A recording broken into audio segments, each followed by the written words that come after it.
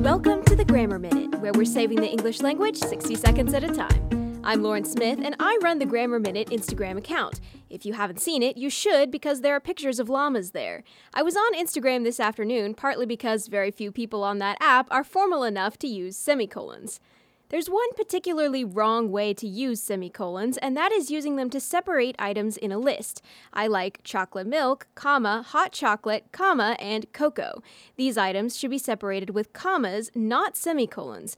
The only time it's acceptable to separate list items with a semicolon is if the clauses themselves have commas in them. So, for example, I might say, I like sweet things like chocolate and hot cocoa. Semicolon, salty things like chips and guacamole, semicolon, and hot things like tacos. Because each item in the list includes a comma, it's okay to separate these with semicolons. That's your Grammar Minute. Visit thegrammarminute.com for more tips and tricks.